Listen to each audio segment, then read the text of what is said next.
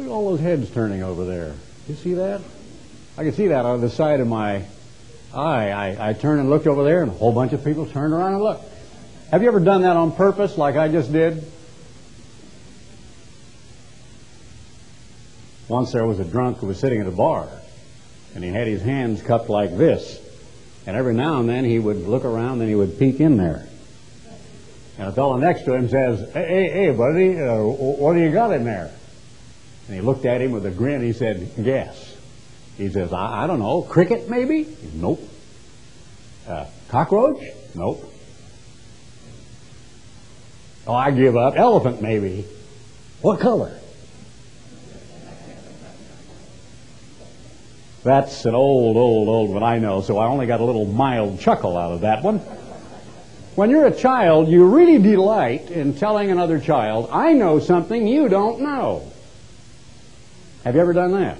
You find out something, you know something, you've latched on to some little tidbit of information. You know it, somebody else doesn't know it, and do you ever feel proud? When you're playing a game of cards, a harmful little game of cards, it could be anything like bridge or hearts or whatever, and you are given a terrific hand. You ever notice the facial and the body gestures of people who have a great hand, a really good hand, when it comes time to play that trump card and take the trick? They don't just toss it out there and take the trick. They go, bang, with that card, stick it in there, and they're all swelled up with pride. And it's just a matter of a bunch of pasteboards, and you could get an abysmal hand. You could be sitting there all night and getting an abysmal hand. When you get a good hand, suddenly you are sitting straighter up, you are higher, you are bigger than and better than the person beside you because you have a better hand. Do you suppose when Jesus walked the earth, every now and then he walked along somebody and said, do you know that the internal combustion engine is coming soon? Wouldn't that have just bombed people's minds? If Jesus Christ had walked along and said, wait till you see an F-15 rotate to the end of the runway and go to 60,000 feet in exactly 1 minute. And they would say, what in the world are you talking about? Well, I know, but you don't. They're coming, believe me. Did Jesus ever do that? Did he ever swell up with pride and tell people something they didn't know? No, not one time. Not one time did Jesus Christ ever do that. Now, a little more profound question, did Jesus know in the flesh about F-15s? Did he know about the internal combustion engine? Did he know about telephones and automobiles and radios and television? Did he know about orbital satellites and space shuttles? Did he know how to wire a telephonic switchboard or how to repair a television set? Do you think he did? Do you think he had all that knowledge and information in his mind walking around as a human being, planet Earth, in the first century? No, he did not, did he? There's no way that Jesus Christ would have known, would have learned, or would have had communicated to him from heaven technological or scientific knowledge way beyond his day. Was he intelligent? Well, of course. Was he well educated? Of course. But in what way? You know, recently I was watching, my wife likes to watch a particular program, and on a rare occasion I'll walk in and catch a little part of it. I've seen just a few minutes of one on a rare occasion. I'm coming home in the afternoon or something. And it's one where they drop these panels down, and then there's a weird-looking bunch of cartoons, and they guess some little ditty or some little puzzle or something by a bunch of pictures. And these people are up there. And there's another one called Jeopardy. And the people have these categories. And they're giving answers just real rapidly, except in this case they're giving a question. The answer is, they say, or the question is, I guess, the way they put it. And I was listening to one of these people, and I thought, you know, if they'd ever get me on that program, I would look like an ignorant dummy. They were asking question after question about the names of the actors on sitcoms, and I had never heard of any of them. The other day, when there was a great big flap about Vice President Dan Quayle said something about the disintegration of the family and how there was a poor role model from something called Murphy Brown. It wasn't until we went to luncheon the other day with Mr. Dart and some of the rest of them that I found out Murphy Brown was not a man. I didn't have the faintest idea who Murphy Brown was. I'd never heard of him. Never heard of him. Now, if they would ask me questions like that about some of these TV sitcoms, I would look like a dunce because I don't watch them. I don't know who and what they are. I don't know anything about them. Don't know who plays on them. Jesus said, and I quote, "You shall know the truth, and the truth shall make you free." What did he really mean by that? What is truth? You know, just a few years ago, Johnny Cash had a song that had those same lines in it.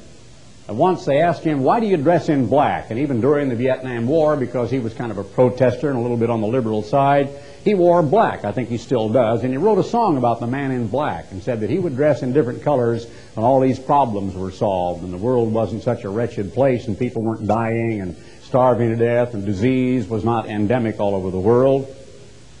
But you know, it's a very modern statement that came out of many a collegiate grade classroom years ago, especially during the middle of the Vietnam War, when young hippie types were walking around saying, what is truth?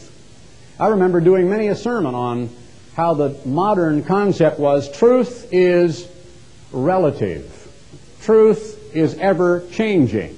What was true then is not true now. And you couldn't even deal with something called an absolute because they denied there was such a thing as an absolute.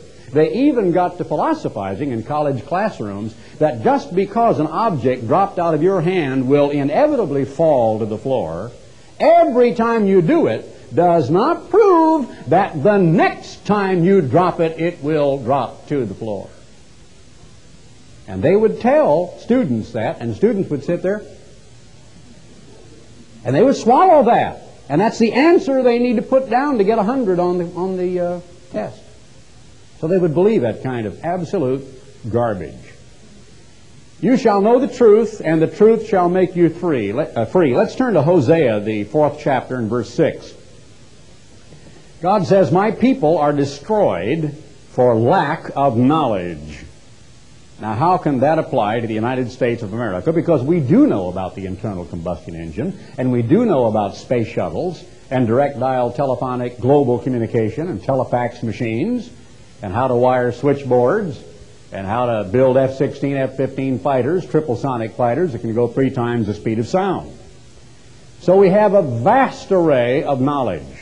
As a matter of fact, knowledge is increasing so rapidly that they say any doctor that even began to try to keep up with one branch of medicine with the new things being developed and new drugs and techniques coming out would never be able to perform an operation because he would be spending nothing but time on research and reading and trying to keep up on what is happening, and by the time he reads that, there'll be something new coming out.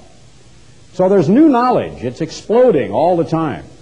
But he said, because you have rejected knowledge, I will also reject you, that you shall be no priest to me, seeing you have forgotten the law of your God. I will also forget your children. During this past week, how many minor, everyday, mundane decisions did you make that you made through the looking glass of God's truth, of God's Word? Whether you were grocery shopping, whether you were driving as you go down the road, your habits of driving, whether you were living as husband and wife, as spouse, one or the other, as father or mother, whether you were sitting at your desk where you work or out of doors where you work or whatever you do, how many times was God's Word, as David said, a lamp unto your feet that literally influenced a decision you made? Now, how many of you know that no matter what they say about virility, you shouldn't eat raw oysters? Well, all of you do. So basically, the truth guides what you eat, your diet. How many of you know that probably it would look a little bit garish if a man showed up in a red plaid suit with a bright fuchsia plaid necktie? Well, basically you wouldn't do that because it would clash, it would drive other people crazy. How many of us know that probably us men should not go home and then first thing Tuesday seek out a barber and have ourselves a brand new Cherokee Indian haircut and be bald on both sides with one shock of hair right down the middle? In some cases we'd be bald all over because we don't have any hair in the middle. We'd best put it on the side. How many of us know that we don't really need to come to church next week wearing a black suit with a black beaver hat and little ringlets down to here with high-top shoes? Look like we got them out of a 1929 Sears and Roebuck catalog that laced all the way to the top. Well, we know that, but I think we take it for granted. Let's think for a moment about the world in which we live. Do you believe George Bush is an intelligent man? I think he is. I believe George Bush is probably as well educated as any other person in that in that field of politics, professional politician. I think that his rate of assimilation of knowledge and his retention of knowledge, his ability to be handed a dossier and brief himself on what is happening in given countries when he's taking a trip there, the smorgasbord of information he learned in college and all of the information that is given to him that he can study in a special field, he's probably quite an intelligent man. You know, it was said that Jimmy Carter had one of the highest IQs of any president in the history of the country, no matter how the way he talked. Hi, I'm Jimmy Carter. Hi, I'd like to be your president. You know, they used to drive me crazy. Hi, I'm Jimmy Carter. I can't do the teeth the way he did his teeth way out there. But some people's voices don't match their bodies. You know, it's like Mike Tyson. He looks like this gigantic gorilla. Hi, I'm Mike Tyson. I'm a heavyweight champion of the world. It drives me crazy. Don't get me off on that. Anyway, I do think that George Bush is a very intelligent person. I don't think that Gerald Ford was quite the same, nor do I think that the Vice President Dan Quayle has quite the intellect of a George Bush. But I have to give them that they are intelligent people. Let's look at the world in which we live. All of education is based upon the Greek, the pagan philosophers, and the evolutionary concept. You cannot tell me that the educators in Harvard and Princeton and Yale and at all of the great universities of the United States, like all of the state universities, University of Ohio, University of Illinois, University of Columbia University in New York, you can't tell me that these people with doctor's degrees, and there are many of them who are in science, that are actually also writing papers or a part of a think tank who end up being an advisor to a president. Many of them are on the international relations committees, and they actually help form governmental policy. And these are brilliant and intelligent people. Now, I told you before, and a lot of us sit here because we take it for granted, doesn't shake you up, doesn't bother you at all, goes off the back of your head or in one ear and out the other like water off a duck's back. I'll stand up here and say the CIA didn't know, the FBI didn't know, the NSC didn't know, the Naval Intelligence didn't know, none of the Cabinet knew, the White House didn't know, the Pentagon didn't know, and George Bush didn't know.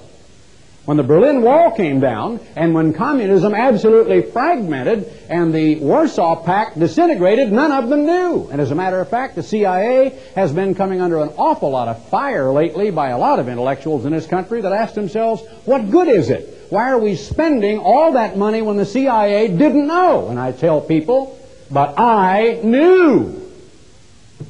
Goes off their head like water off a duck's back. Not one little, I don't think the big Sandy S&H Journal ever beat a path to my door and said, how come you knew? Isn't that amazing? Think about it. We publish articles. I go on television. I say, I told you so, and I've been telling you so for 39 years. Nobody says a word. Nobody shows up, hey, this guy said he knew. Isn't that interesting? Everything around us, science, education, politics, happens to be the result of superbly educated, brilliant, intellectual minds. That is not a bunch of dumb dodos out there running the world. George Bush, people in the Pentagon, and the people in the heads of these universities are not stupid people.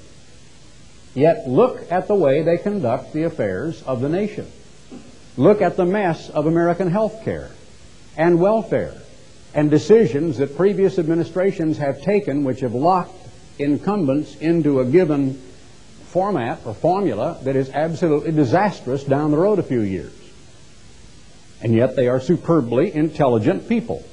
Evolution is the product of intelligent minds, not the product of stupidity, but something is missing. The political systems of all the world are the product of intelligent minds. What is your opinion today of those philosophers, including, if you've ever read him, probably most of you have never read Marx, Karl Marx, who was a German.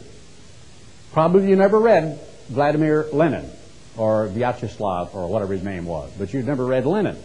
I imagine most of you never read Mein Kampf. Probably most people have never really intelligently informed themselves on communism, on the communist philosophy.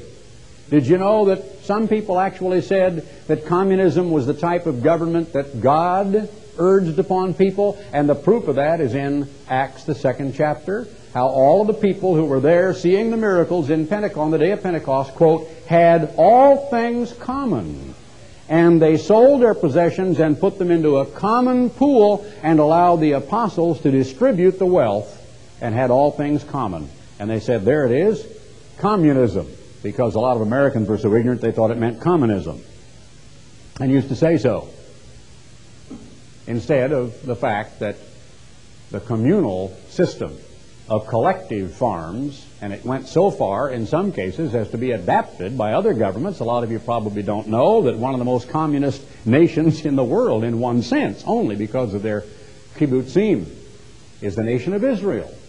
Their kibbutzim are collective farms where everyone works for the good of that one unit, and even the children, in some cases, were sort of the property of the state. Now, the individual parents, of course, raised them, but there were babysitters and classes, and the youngsters were taken care of while the people were working in the farm. There is not one political system you can mention. Communism, a representative elective form of government, democracy, republicanism, monarchies, oligarchies, juntas, dictatorships, autocracies, limited monarchies that are not the product of superbly intelligent minds. Yet look at the shambles communism has made of Eastern Europe. These brilliant men, these philosophers, these writers who were so revered that they had statues of them all over the country, and they even named some of their biggest cities Leningrad, meaning Lenintown, Leninton. And they had statues of him standing up there looking intelligent.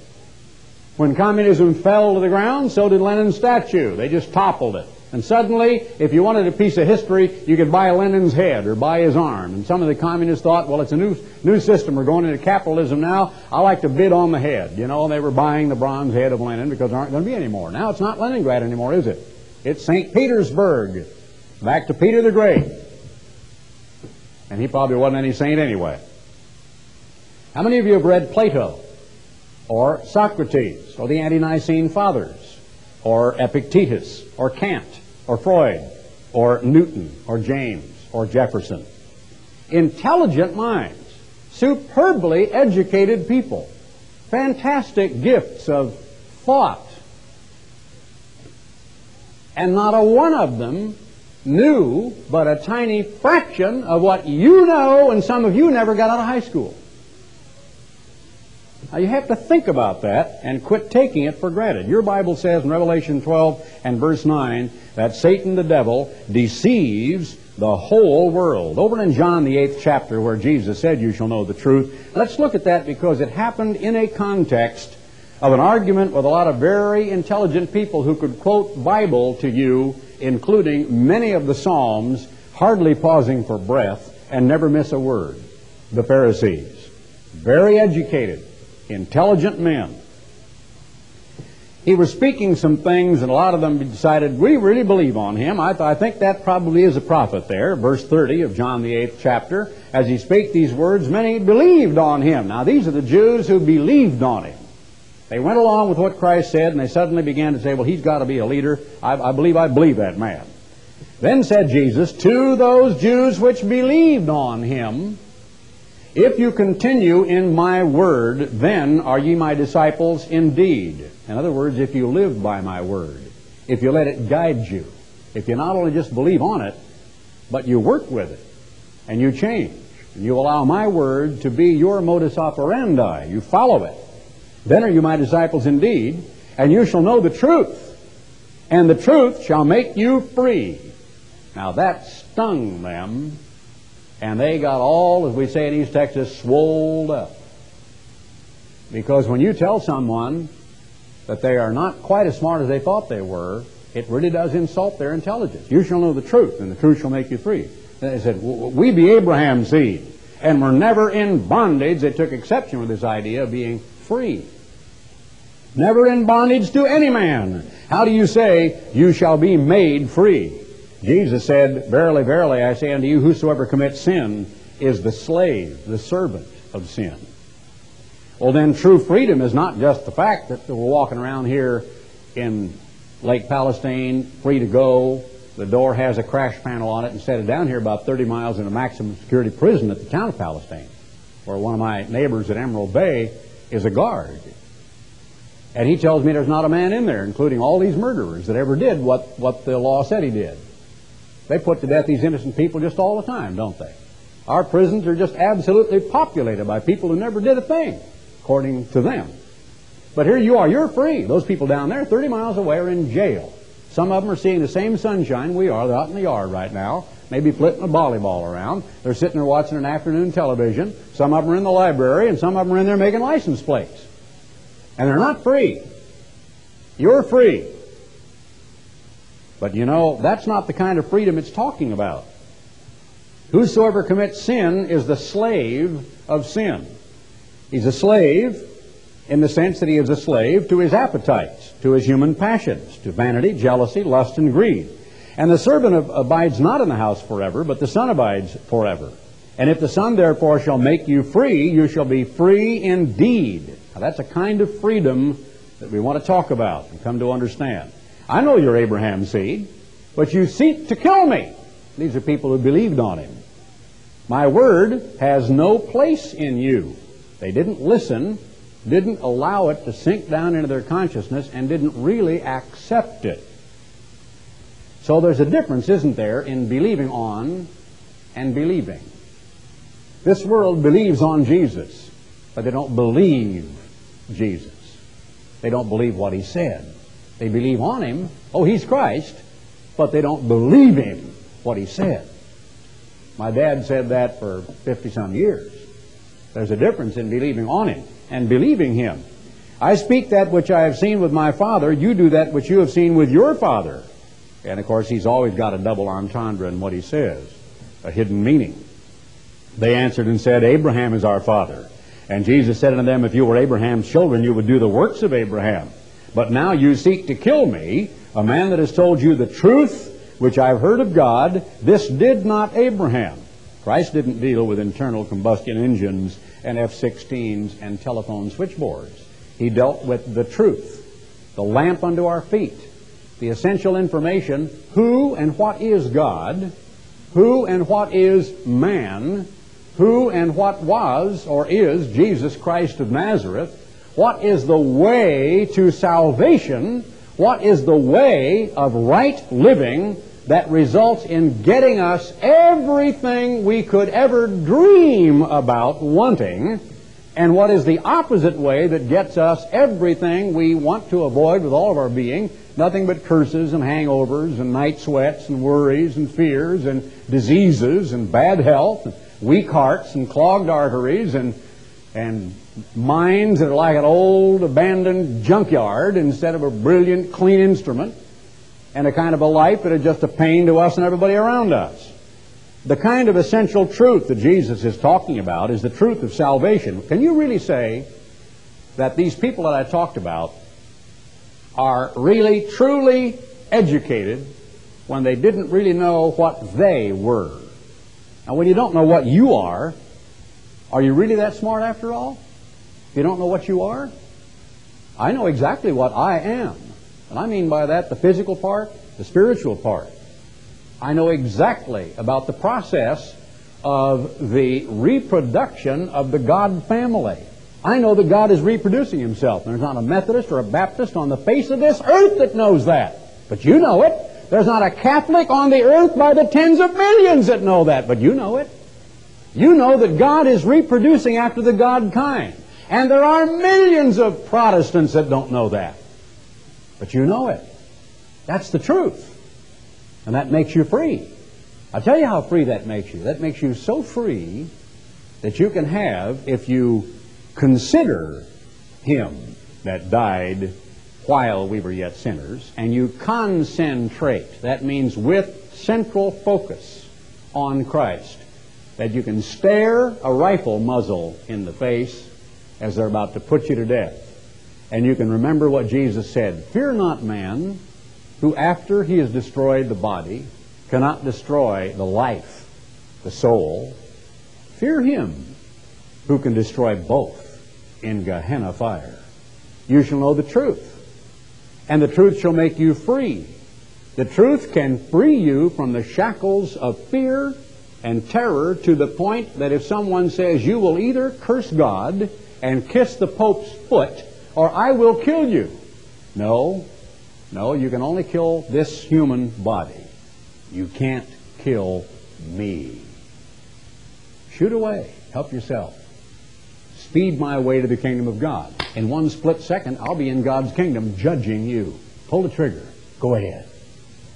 No, you can be absolutely free from fear, from terror. What will people do in life to avoid coming to that place? How will they deprave themselves? How quickly will human beings, otherwise cultured, descend below the level of animals to avoid something like that happening to them under a threat of either torture or death?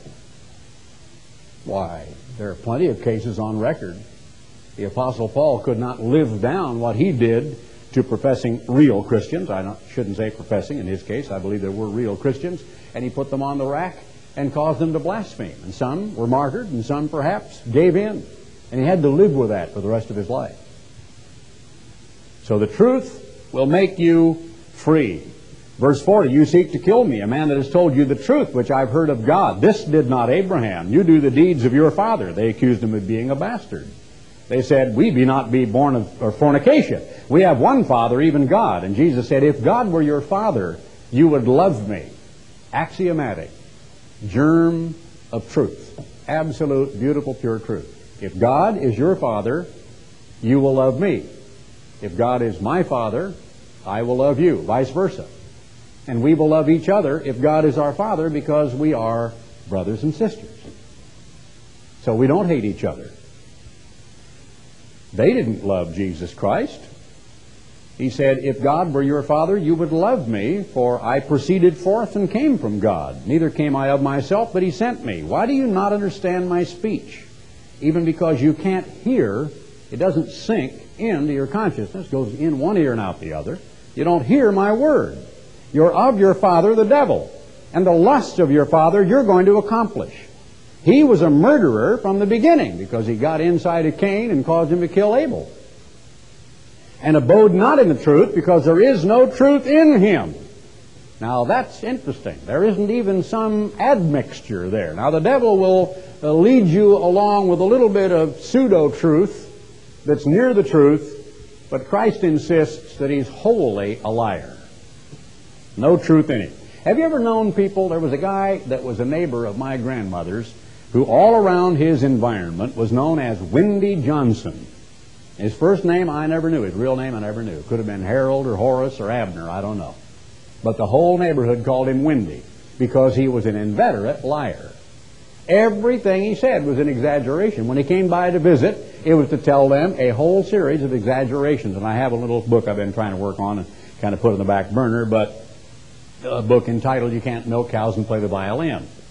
And it's about my Uncle Dwight, who was a first violinist in the Portland Symphony, but had to go with his mother, my grandmother, on this farm. And, when you're working on stiff wang leather in an Oregon winter and out plowing and harrowing and raking hay and shocking hay and plowing behind 2-horse teams and hitching up horses and milking cows, about 6 of them at a time, and lugging the can down the lane to get the co-op milk money of about $40 a month or whatever they made, you can't really be a skilled violinist, because your fingers tend to get all stiff. Well, Windy came by one day for a visit and told Dwight about his famous jumping cow. Said, oh, yep, I trained her myself, Dwight. Said, that cow, I've sold that cow about 6 times. Is that right? Oh, yeah, I took her to Portland stock show one time. You see my high-sided trailer. You've seen it, Dwight. I taught that cow to jump out of that trailer.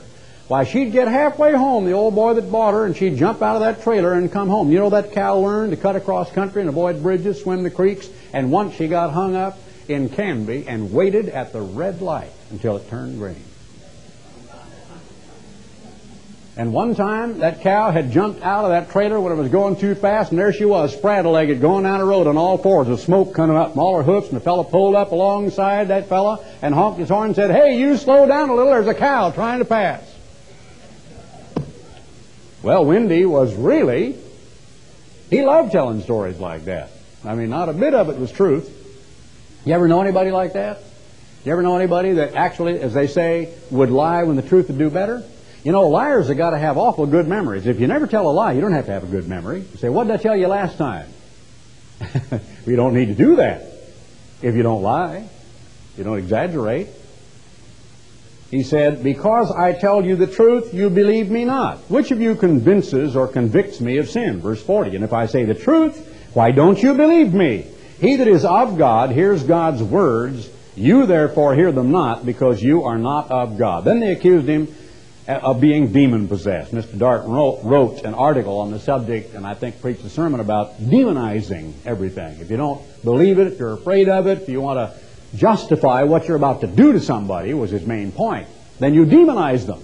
That's what the Catholics did to some of those that were actually members of the true Church of God in the Middle Ages. They say, well, you got a devil, therefore you got to kill the body to save the soul, right? So that's what they did.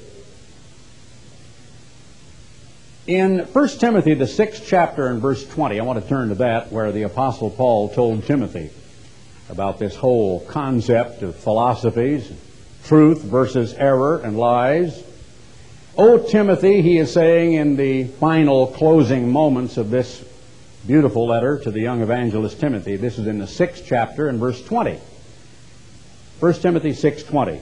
Keep that which is committed to your trust, avoiding profane and vain babblings and oppositions of science, falsely so-called. Now, the word babbling comes from seed picking. It's actually a Greek word that is spermologos, and it meant a little bird picker. A bird seed picking, nit picking, in other words, little bird. And it was merely an idiom of that time. So someone who was just going through a lot of nonsensical little things was a bird picker, or a seed picker, or a nit picker, or a babbler. And it's a vain babbling by oppositions, and that is contrary, or actually the Greek word here is antithesis, antithesis, which is the exact opposite of thesis or proposition. Antithesis, oppositions of science. And the word science means knowledge. That's all it means. Science or knowledge, falsely so-called, which some professing have erred concerning the faith. Every year we must somehow do the best job we can with people who are basically sincere, who decide they have discovered something we don't know. It's obviously, if we are observing the Passover, when and how we observe it, and they have decided, they have discovered that we should be observing it on a different time, in a different manner than we are observing it, they now know something we don't know. And so they are desperate to convince us that we should now come to know what they know. And they write in all these papers. And people get all upset. And no matter how many times we wade through it. Now, if you were to read in Leviticus 23, verse 16, just to go back and read it, and exactly read what the law says. Now, on the morrow, after the Sabbath, you shall count unto you 50 days. You shall count until the morrow, after the 7th Sabbath. What does that tell you? Now, there are those of the school of Simon 6. Now, think about it. I want you ladies especially to think about this. The elder ladies, everybody in here. Think about this for just a moment. Mr. Dart just had to write a lengthy paper to answer a much lengthier paper on exactly that question. I studied it and began seeing the errors in it exactly like I did from another gentleman that left the worldwide church that has a lot of people believing in his Simon 6 idea of the Pharisees that dates all the way back before the time of Christ, that you should not keep the day of Pentecost when the church has kept it, and had a big controversy that eventually in 1974 resulted in my father finding that he had in fact made an error, and that the church did accept the new truth. That it is obvious if you have not only a starting point but an ending point, and you are to count. There is an obvious thing here that ought to occur to all of us. Why did God go to the trouble to say, and you shall count unto you from the morrow after the Sabbath? The same word that is used in Exodus 20 in the 4th commandment. Remember, the Sabbath day. Now, if you can make that mean week, meaning week, when I say the word week, sounds weird if you say it about 5 times in a row. Week, week, week, week, week, week. Sounds like a bird looking for a seed, doesn't it? The word week, it's a weird word. Looks like a weird word, spelled weird. It's an English sound. I make a sound, and your mind says week, and that's, I'll see you a week from Tuesday. That word is nowhere in the Bible. It isn't in the Bible from Genesis to Revelation. From Genesis to Revelation, there is no word that means a week when it's applied Tuesday to Tuesday. The root of the word week in English, back to the Ransdawe, back to the Latin, back to the Greek, even to the Septuagint or into the Hebrew, always means a sevening, a sevening, a seventh, a sevening. Not Tuesday to Tuesday from 10 o'clock or Thursday to Thursday or Friday to Friday. The concept of a week, meaning any block of 7 days across any period of time, is not found in the Word of God. It isn't there. Now, since God said, this shall be the beginning of months unto you, and He said, on the 14th day of the first month at even, you shall do thus and such. And on the 10th day of the 7th month, that you shall do thus and such. And on the 15th day of the 7th month, why didn't He say, on the 6th day of such and such a month? Why did He say, you shall count from the morrow after the Sabbath? Is there a person in this room that thinks that there is a definite date that never changes and it's always Sivan 6 for the observance of Pentecost? When you have the language, you shall count unto you. Do you know why that was true? Because the month of Abib was a month of green ears, and the high priest that went out and they observed the actual harvest, it could actually fluctuate through the seasons just a little bit. And because the calendar is not perfect, and the solunar calendar is not perfect, and even the Metonic cycle is not perfect, and there is no such thing, and people get on me about this, as, quote, holy time, in the sense of the passage of that particular period of time in itself being holy. The closest we come to that is the rotation of the earth every seventh day, which is non-observable through astronomical phenomena, which is called the weekly cycle, or the sevening of the Sabbath to the Sabbath. But since God said, you shall count, each year you're going to count, and you may end up on different days according to a certain cycle on the calendar. That should tell any person with even less than a first grade education, who is merely able to listen, let alone able to read, that it is not going to be on a fixed date of the calendar. But we have got to help explain that to people every single year. And we'll be doing it next year. And we'll do it the year after that. And we will be patient, and we will try our best to explain it to them as profoundly and thoroughly as we possibly can.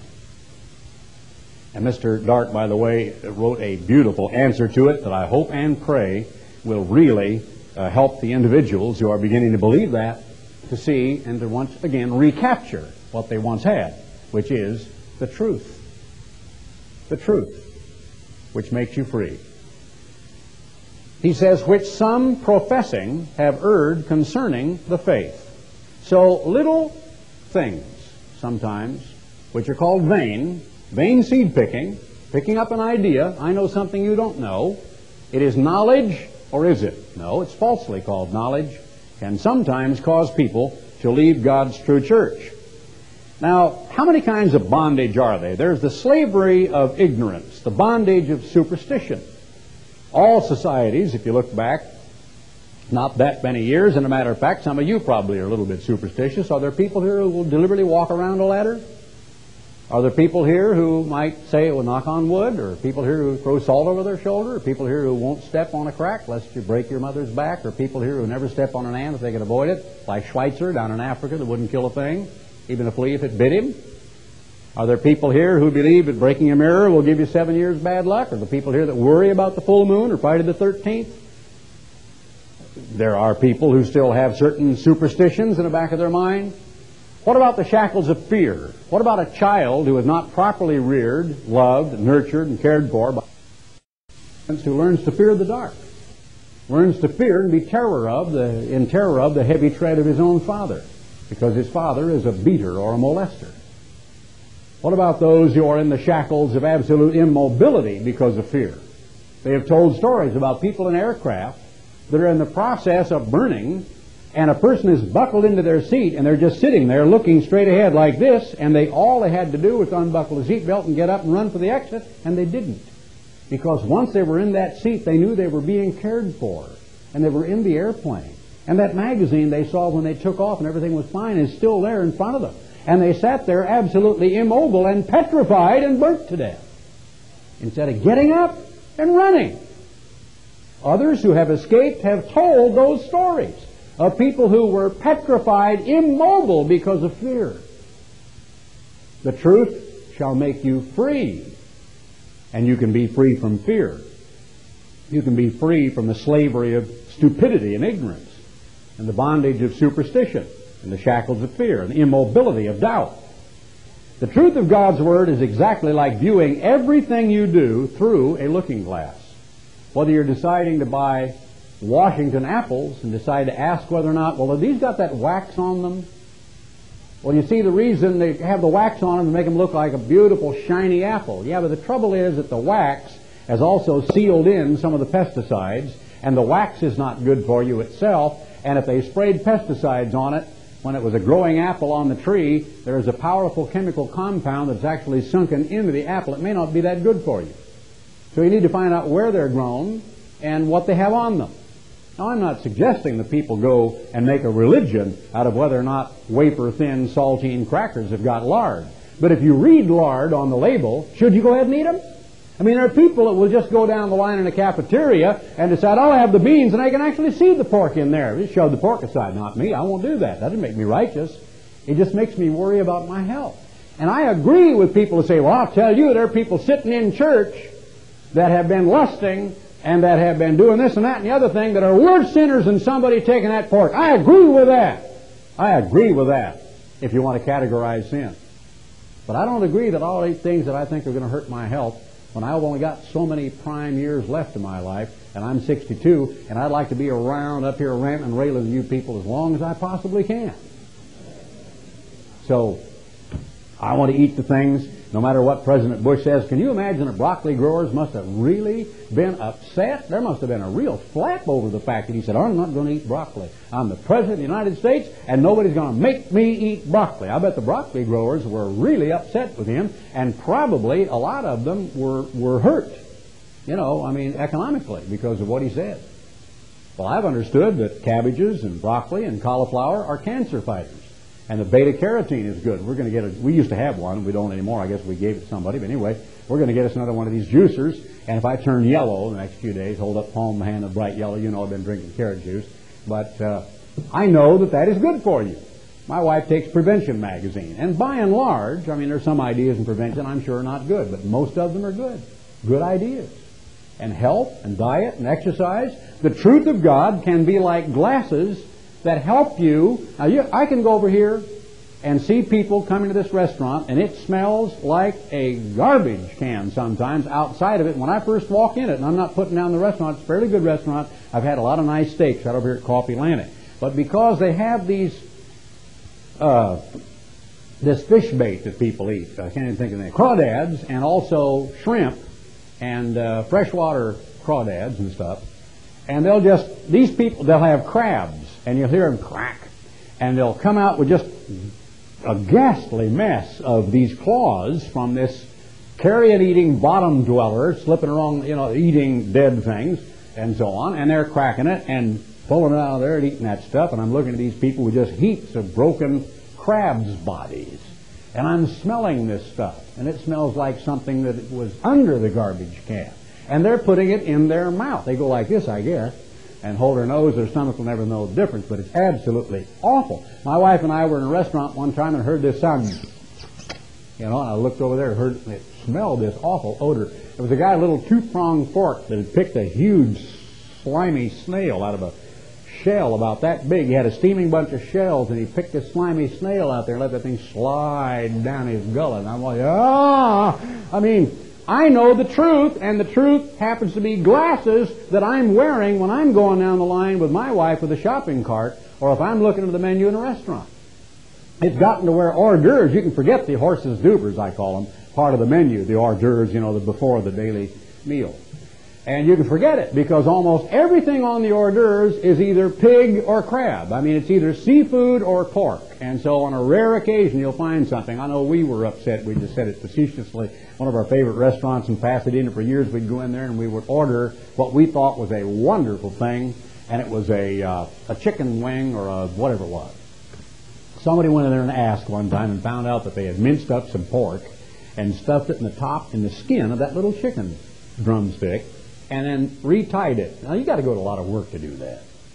Kill a pig, mince it up, take the chicken, peel the skin back, put the minced pork in there, take the skin, sew it together, fry the dumb-looking thing, and then pass it off as a chicken drumstick. And it's got pork in it. And we were sort of upset. We were more upset at the time, I think, with the restaurant than anything else, but people will go to great lengths to make sure that you and I get pork in us if they can. One time I had a waitress almost chew me out. What do you think that mignon on there means? I said, you mean to say you got bacon wrapped around that filet mignon? That's what the mignon means. Well, I asked a Frenchman. He didn't think it's what it meant. What does it mean, R.D.? Ron knows, but he used to take French. But I think it just means a little, filet. But whatever. She let me know. She was from Shreveport, I think. She let me know. I was on a baptizing tour. She said, what do you think the filet mignon means? It means pork. I didn't know that, because I had never had in my life. I'd eaten filet mignon in California for 25 years. I had never in my life seen a filet wrapped in bacon. I didn't know they did things like that. But they do. But over here, it's hard to get one that isn't wrapped in bacon. You got to ask them to take the bacon off before they cook it, and even then trim around the outside, lest you taste that junk that is in there, and just eat the heart of the meat. So these glasses can help you with regard to avoiding harmful substances and filthy habits. If you know the truth, you know that the body is the temple of the Holy Spirit, and you know you don't want to defile it. If you know the truth, you know that you ought to have a free, healthy, wholesome, unpolluted mind. Now, my mind is utterly empty when it comes to sitcoms and who those people are. I don't know who they are, and frankly, I'm like George Bush when it comes to broccoli. I don't care. I don't care who they are. And every morning when they're interviewing a star, I turn it off so fast, or I get up in disgust and go to my room and turn on my computer. But I will not watch what I call the morning worship hour. I'm not interested in the tough time that stars have on location, leaving the kids two of them from their third husband and one of them from their fourth husband, and so on, behind. I'm not interested at all. To me, some people's brains are exactly like some old houses I've seen out in New Mexico in an Indian reservation, where I saw with amazement a couple of abandoned automobiles, 2 or 3 old abandoned washing machines and refrigerators, junk and old springs and rotten, rusted this and that, tin cans, bottles, trash, and out of a hovel, a TV antenna protruded. And these people liked their junk. And when they drove in around through that junk, it was familiar junk, because they said, that is my junk. I remember that old car, and here were a couple of them going to town one time in Gallup, New Mexico. Never forget it. I was only 16. My dad and mom, brother, and I were driving along the road, and here was a whole carload of Indians in an ancient old car that didn't even have an engine. I mean, the hood was gone and everything, but the car was just a wagon. And it was tied by a huge rope to another old car like it, and absolutely there must have been a dozen or more of them in these 2 cars going to town. And it was because of poverty, I know that, and because of ignorance, and I'm not putting them down because they were Indians, but I don't care whether you're Indian or what you are, you don't need to live in filth, because clean is free. Clean is free. You can be clean and it doesn't cost anything. You can wash your clothes in the lake if you have to. You can stand in the rain if you have to. You can probably go into a public restaurant, a restroom somewhere in the filling station and find out they got soap in it. And you can be clean. So I look at what Jesus said, and when I understand, if you can just go through a quick litany with me, and we'll go to one quick scripture to conclude. The truth about creation, the truth about God and His family, the truth about Jesus Christ, who and what He was before His human birth, and who and what He is today, and what He's been doing, and what He does do on a daily basis. How to worship God, the plan of salvation. And you can answer the question, are you in a saved condition? Have you been saved? Do you possess saving knowledge? Do you know the truth about how to date, how to choose a mate, how to make a judgment call on human relations, about marriage, about child rearing, when and how to punish, how to do so in love and mercy, and with absolute unvarying consistency, where mom doesn't say no one time, and do I have to whip you, and all this stuff, but just says no once, and then punishes, and the child learns, like any chimpanzee, or any parrot, or any little chihuahua, the meaning of the sound that comes out of your mouth that says no. It's a simple word, one syllable, no. It's amazing the mileage you can get out of that word with a kid if you just teach them, because they're smarter than dogs, and because it eats glasses, and because of what it says in the Word of God. A child left to himself will bring his mother to shame, and you shall spank your child with a switch. It doesn't say beat your child with a rod. It says, and a rod is actually a shoot of a willow or an olive tree. And he will not die, because it's talking about loving, judicious punishment. Well, I could get off on that subject for the next 2 hours, and I won't. But if you know the truth about honesty, integrity in industry, and thrift in business, what kind of an employee are you? The truth about prophecy. I well remember many times years ago, T.H. Tietons, who wrote the book The New Germany and the Old Nazis, and the other book called Germany Plots at the Kremlin, came out to Ambassador College to a rousing ovation, took the podium, stood up there, big, heavy-set German fellow, been living in this country for several years and written all these books warning about the Nazis going underground. He stood up there in his thick German accent. He said, "Why should I be talking to you people at Ambassador College? You already know the truth." Never forget that. Now, in his case, he was talking about we knew the truth about Nazism, and that it was going to grow again out of the ashes of defeat, and that Germany was going to rise and become a powerful, gigantic power block in the world, and was dangerous to the future of the United States. And we knew that truth. When you know the truth about prophecy, when you know the truth about world affairs, the struggle in this world is for the control of men's minds. What do you think this election is all about? How much truth do you think you're going to hear from the professional politicians? Sure, I've got reservations about Ross Perot. Ross Perot's not God. He's not Christ. He might not even be a good Christian. I don't know. I know already he's stuck his foot in it by making fun of a man's name, which is terrible politics. But he's direct, and he's fresh, and he's tough. And when the Iranians have got some of his people, he goes and gets them. And if Ross Perot had been president, we probably might have gotten that ship back the North Koreans took from us. And it's still over there. But on the other hand, Ross Perot was against the Gulf War. So I don't know what to make of the man. But it may be refreshing to listen to what he's got to say. I don't know. But don't think he's going to save America or turn the country around, because God says, "Pray not for this people, for their good, for I will not hear you," says the Eternal, because our people are headed toward the Great Tribulation. To conclude, I want to go to Psalm 85 right quickly, the 85th Psalm. Here's a very beautiful psalm that is largely ignored, but it certainly is appropriate to what we're talking about today. O Eternal, you have been favorable unto your land. You have brought back the captivity of Jacob. It's like a prayer after the deliverance and the beginning of the kingdom of God and the regathering of Israel. You have forgiven the iniquity of your people. You have covered all their sin. You have taken away all your wrath. You have turned yourself from the fierceness of your anger. Turn us, O God of our salvation, and cause your anger toward us to cease. Will you be angry with us forever? Will you draw out your anger to all generations? Will you not revive us again? From those words come that old Pentecostal kind of a song, revive us again. That your people may rejoice in thee. Show us your mercy, O Eternal, and grant us your salvation.